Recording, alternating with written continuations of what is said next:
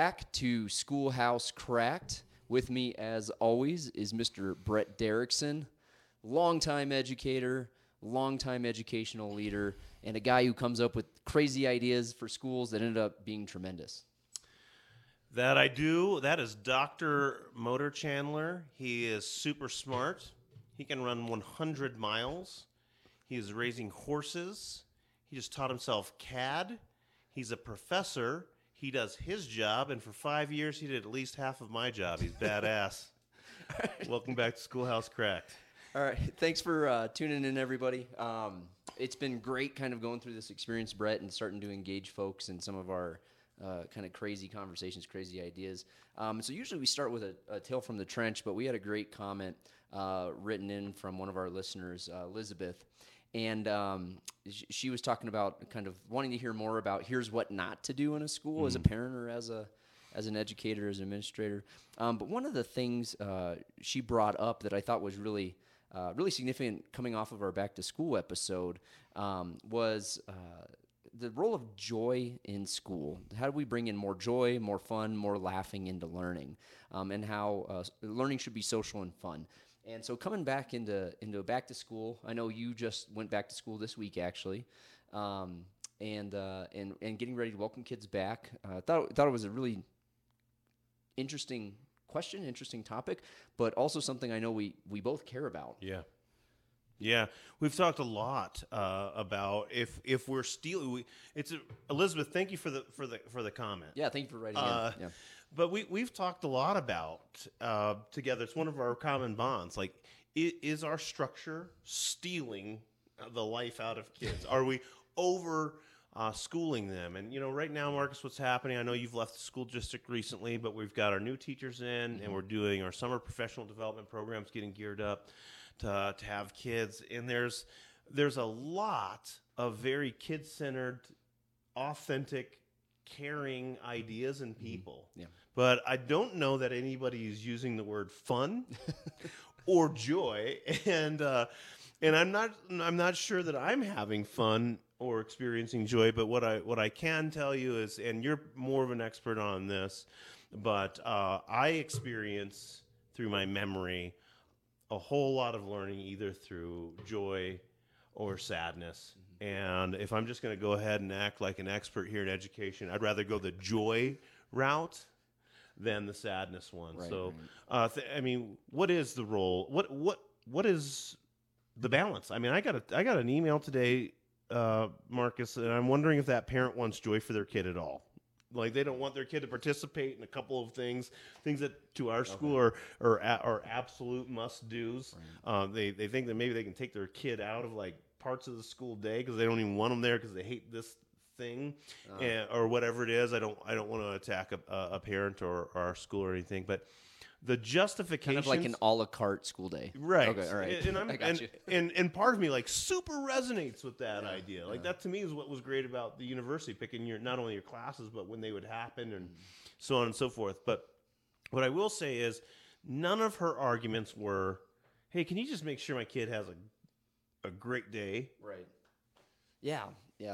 So I read this comment from our listener, Elizabeth, and it kind of got me back to like my original training, like coming up through the educational system, going through degrees and doing the research. And what's surprising is we're absolutely, I agree with Elizabeth 100%. But the fact that we're still having this conversation as if is it appropriate? Obviously, our listener believes it's 100% appropriate, as do we. But the fact, kind of culturally, we're still having this conversation is just weird to me because, like, the research goes back like almost 50 years now, and so when I read this comment, I started going back to some of the kind of keystone studies that I was familiar with that have kind of informed the educator I was and the counselor I was, and so I'm going to read you two quotes, and one dates back to 1977 and 1982.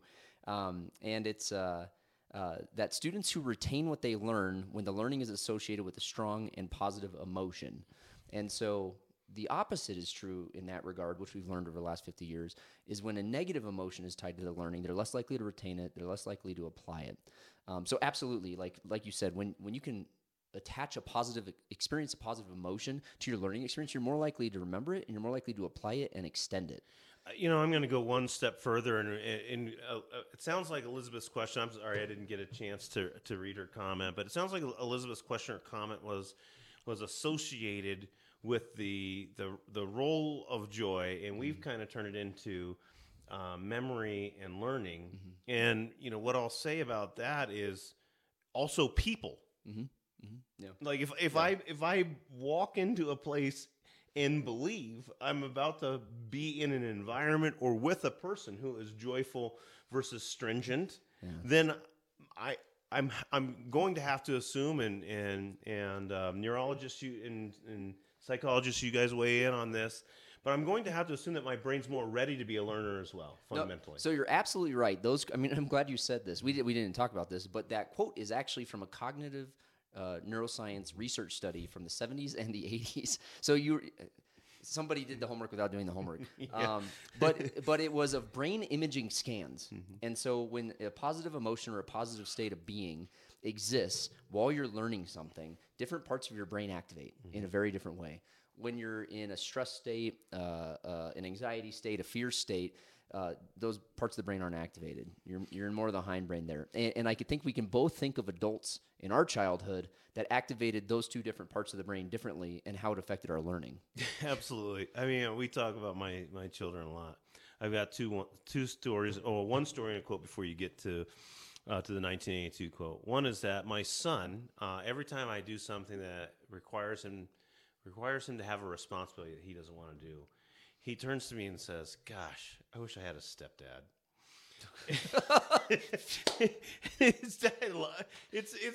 It's fun loving. I love the joke. That could mean a lot of things. But the whole idea to him though is like, I when I'm fun, he wants to be around me.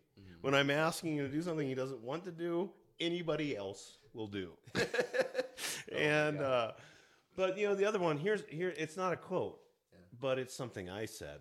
One time I was teaching kids about the hierarchy of the Middle Ages, the class structure. I think I've told you this story before, but it's been a while. I don't think I remember this. Well, it's the first time I made, I was a rookie teacher. It's the first time I made like an unbelievable verbal faux pas, which you catch me on all the time. Regularly. Right. It's a hobby. Well, let's just say this.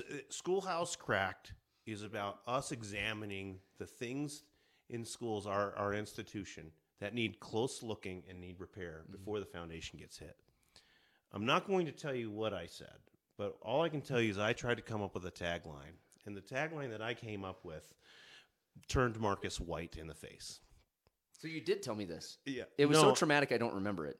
Oh, okay. Exactly. Well said. No, but on this one, though, I told the kids, about the feudal system. We were going through the feudal system. We had a triangle drawn out, visual learning, where peasants fit in, and nobles and lords, and the whole structure and the role of the church and the aristocracy. There's so many great comments that are even relevant to looking and examining our democracy today. And a kid asked me, well, what's the difference between a noble exactly and the king? Okay. And I said, and they're like, what? I was trying to explain. I said, well, the king can do anything. The king can ask them to do these types of things, whatever they want, even to the nobles.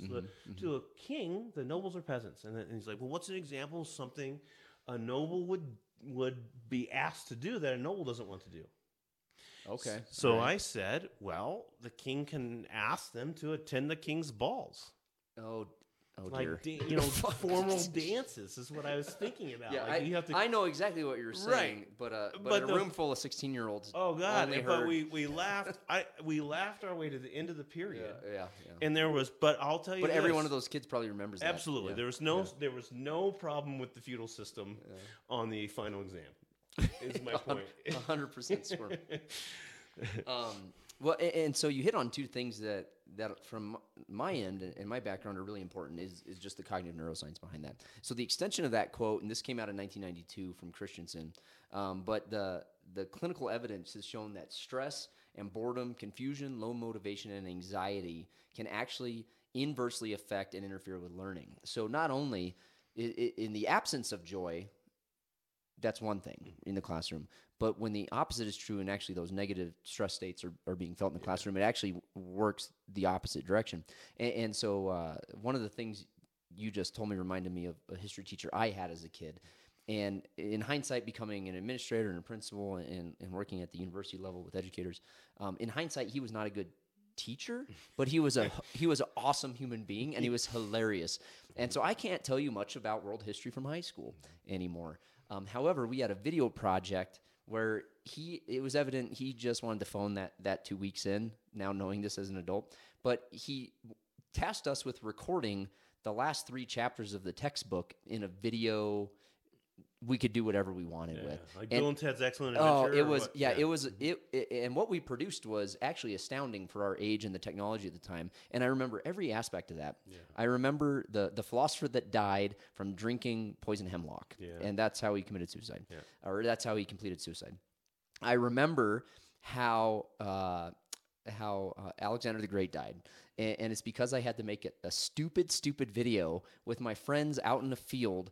And we threw in aspects of like Monty Python and the Holy Grail. Yeah. We threw in parts of like Strange Brew, if you're familiar with that crazy Canadian movie. I remember everything about that because he allowed us to be creative. He gave us choice. And it allowed us to kind of access that creative part of our brain through choice. And that's something I want to bring up as well, is when we talk about all these things, one of the things that we both have appreciated through our own backgrounds is just choice in learning and how choice can bring joy. And that not all 30 kids are doing the same damn worksheet and all turning it in at the end of the lesson. I think that's going to end this segment, choice. Yeah. It is. I mean, and choice, the connection between choice and joy, choice and autonomy, choice in the belief that you can impact your own education. I'm going to go reverse just for a second. Marcus, I taught world history for 18 years, and I'm not sure I could pass a final exam and everything. The AP World History exam with a 5? Well, no, I'm not talking about the AP World History exam. I know I couldn't pass that. I'm talking about literally whatever the semester Your own test. Okay, I got you. With that being said, though, it's just an emphasis that connects to your point, which is the daily learning experience. Yeah, absolutely. Teachers, kids, families, whatever it is, why do we ask our kids, what did you learn today? When a kid comes home for your dinner conversation, we didn't ask, what did you learn in the curriculum over the semester, and is it aligned to the state standards? Nobody's ever asked that question ever, not even a teacher parent has. Yeah. The point is that, yes, Elizabeth, joy is not only something we should be seeking in our school experience, it should be like the main idea. Mm-hmm. At the end of the day, maybe in your PLCs, professional learning communities, or when you're collaborating with your school, maybe even start asking that question. How fun is this? Yeah. Because that's the absolute truth. But to connect it back to what you and I do know about education is that student choice develops autonomy, it develops divergent thinking, it develops the capacity of an individual to have a voice. Not only in what's learning, but to develop a voice, period, that wherever they are, they belong. This is not small teacher talk.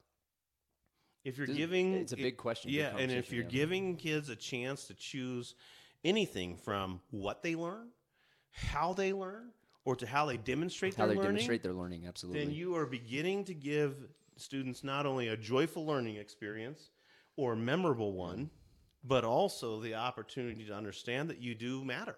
Mm-hmm. Well, and that goes back to something we've talked about in several episodes is the relationship and the rapport the teacher builds with the student. You know, we've said it before. If you have a relationship with a kid, that kid will run through a brick wall for you as a teacher. That's why we see so many kids link up with math teachers and do really well in math, and it has nothing to do with their joy for math, because let's be honest, from our experience, very few kids have a joy for math. They have a joy for the human being teaching them math. Yeah. Teaching them. And so that's not a shot at math teachers. That's a shot just at kids will connect with the person they have a relationship with, and then will run through that wall for you. Paired with a joyful learning environment and some student choice, you can accomplish anything in the classroom. Yeah, I'm just, again, folks, the research is out there. I mean, I don't want to ruin how good of a thing we got going on here, Dr. Motor Chandler. Nothing we've said ever or will say is unfounded. Yeah. It's about us putting it together with things that our community of listeners, like our listener today, want to know about, want to examine. But I'll give you this anecdotal, and it goes with choice. In 1994, when I was tasked as a senior with that kind of high school version of your senior thesis, where you do a research project, it's nonfiction, it's research, you have to present all these things. I thought, this will date me, I thought that I wanted to examine President Clinton's policy on don't ask, don't tell. Oh, okay. And I had a huge perspective that I'd already come into with it based on our family values. And I did all this research, and which was card catalog, like literally what we had available in the library. It was your 30 minutes in the library a week. Yeah, pre-internet. But still, even at that, like, it is amazing in our country what we've done with knowledge. Like, it's amazing in the small town that I did this paper in that I still had too many things to read and learn about that I could, write a paper. End of the day, though, I go to my English teacher, who I didn't like at all. I feel like she hated me because I was an athlete and not as like serious as other students. And I said, I can't finish my thesis. I've done all those note cards. I had my thesis approved, everything. And she says, well, then you change your thesis, you use your note cards, you've got to get this done. I think she thought I was trying to be like, it was baseball season. I think she was I thought I wasn't trying to get out of the paper. Right. The whole point is, she let me choose the whole topic. She let me discover and seek out my own problem. And at the end of the day, my solution didn't fit. And that changed my life. All right. She let me have some autonomy, some creativity, absolutely. Yeah. And then at the end of the day, because I'd done all of that and then changed it, I owned the learning. I had anxiety, which I didn't normally get in school, over the score of the paper. Right. And I did a great job. Yeah, that day that I did a great job, I decided I wasn't an athlete anymore. I was a student. I could do it. That's how important this is. I know that was a lot. But student choice, it doesn't matter if you're a sixth grader, choosing which country you're going to examine, or which formula you're going to use to solve a problem, or which questions you're going to answer in order to show the standard of the learning target that you know. The choice matters. So you said standard and learning target there, and I have to interject. It wasn't something I had planned to talk about, but it was something in my reading I came across.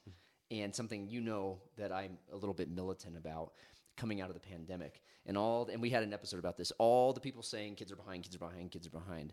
And it's become even more relevant. And so the question is, like, what the hell, behind who? Like, everybody's behind. Yeah.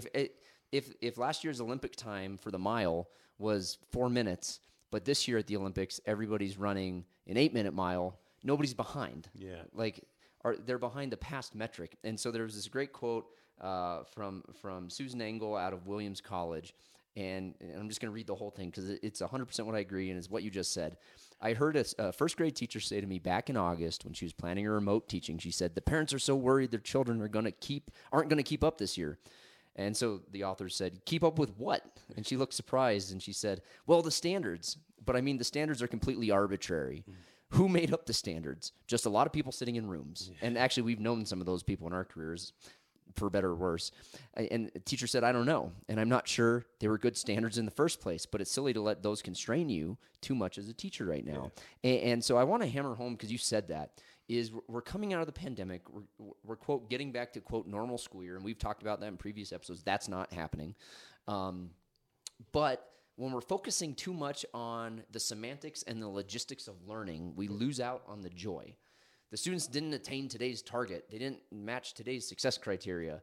Like, they're not prepared for this target on the exam. Well, that's fine. Are we expecting every student to get 100% on every standard? Absolutely not. Absolutely not. But can students retain that information, apply it, synthesize it, personalize it at a competent level? Absolutely. And how do they do that? We know through having a joyful learning environment. Yeah, and going back to your choice, there's so much pedagogy. There's so many ways that not only that we can choose our learning, but that we can have fun while choosing our learning. And don't get me wrong, folks. If a student farts in class and everybody laughs, I'm going to laugh. Yeah. I think a public fart is amazing, especially if you can do it on purpose. But notice in my stories, I wasn't talking about that. What we are talking about is the joy and the love of learning, the building of curiosity through allowing a student's individual interests to shine through in what we're doing. Yeah. We're not talking about some loosey-goosey, frilly little like new thing. What we're simply saying is student empowerment through choice, designed by the teacher because they believe kids are curious, interested, and want to learn. So I before we wrap up, I just want to share one last story that happened actually just 2 days ago for me. You talked about your story in high school and that level of personalization, but also having some fun. So I currently have a section of master's level military officers working on a combined, like a multidiscipline degree for service at a major military academy. And they're loud, they're boisterous, they're fun. It's a wonderful group to teach. It's a joyous environment, and we tackle some very, very difficult things. But I'm also at the same time working with students in their second year of their master's degree who are leading those students in small groups. And I had a dialogue with those leaders, and they said, and it was great. We had a good dialogue, but they said they're so loud, they're so boisterous, they're having so much fun. What do we do? And I said, you don't do anything. You don't do anything. Because it means they're excited to be here, they're having fun, and don't listen to the noise. Listen to what they're talking about. Good one. And what they were talking about was all, I can't say 100%, but 80% relevant to our work in our course. And that reminded me of just some of the educators we've worked with over the years that prevent that from happening in their students. And through yelling at kids about dress code, that kid's going into math class in a negative state, and they're not prepared to learn that information in a meaningful way and apply it and personalize it. And so parents at home, when your kid comes home and talks about a great learning experience or a negative learning experience, I would say don't listen to the noise. And in this case, don't listen to to all the logistics behind the story. Listen to that emotional state they're in, and that'll tell you a lot. And for teachers and administrators, especially principals, assistant principals, when you walk into a classroom, hell, even assistant superintendents and superintendents, when you walk into a classroom and it's loud and boisterous, listen to what they're saying. Don't listen to the volume. And if your kid likes their teacher, maybe they're not sharing with you the standards and the learning targets. Do your kids share that with you when they come home? No, they don't. No, they don't. No, but I know that they're learning either as much as I didn't learn or as much as I did learn. At the end of the day, it's going to all culminate. It's going to work out. But what I do want for them is a twinkle in their eye when they're talking about their learning experience. And that is so geared towards the how and the daily learning experience, not the end or the be all. No kid has ever looked at a syllabus. No kid has ever looked at the state standards, unless they're suing somebody. Nobody's ever looked, at the whole curriculum. The whole point, though, is that what they just want for tomorrow is a great day. Yeah. People matter, and how you learn matters a ton. Yeah. So if I could just summarize everything we just talked about is. Are the standards important? Absolutely. Is the learning environment important? Absolutely. But not at the expense of relationships and joy in the classroom in their learning. Yeah, and the activities that promote them. Yeah, Design a fun experience. So I'm going to say this, no worksheets. Yeah. Don't hand out an 8-page response sheet and have it due unless you're doing some formative check. And parents at home, keep an eye out for that too. Is the learning experience for your students allowing them to have fun, personalize their learning, make some extensions to their learning in a way that is beyond the textbook? So, absolutely. So as always, thanks again for tuning into Schoolhouse Cracked. Elizabeth, thanks for writing in and providing us your thoughts. You can find us and send us your thoughts at schoolhousecracked@gmail.com. Subscribe to us on YouTube. Feel free to comment there. We'd love to implement some episodes based off of your feedback, and find us and download our podcast on all your favorite podcast channels. So this whole podcast came from that comment. It made us think and question where we were going with what we were doing, and it did come from a comment just left off of the YouTube channel. So subscribe to that YouTube channel and get us some thoughts and some stories from the trenches. All right. As always, thanks for tuning in. He's Brett Derrickson. That's Dr. Motor Chandler. Have a good one.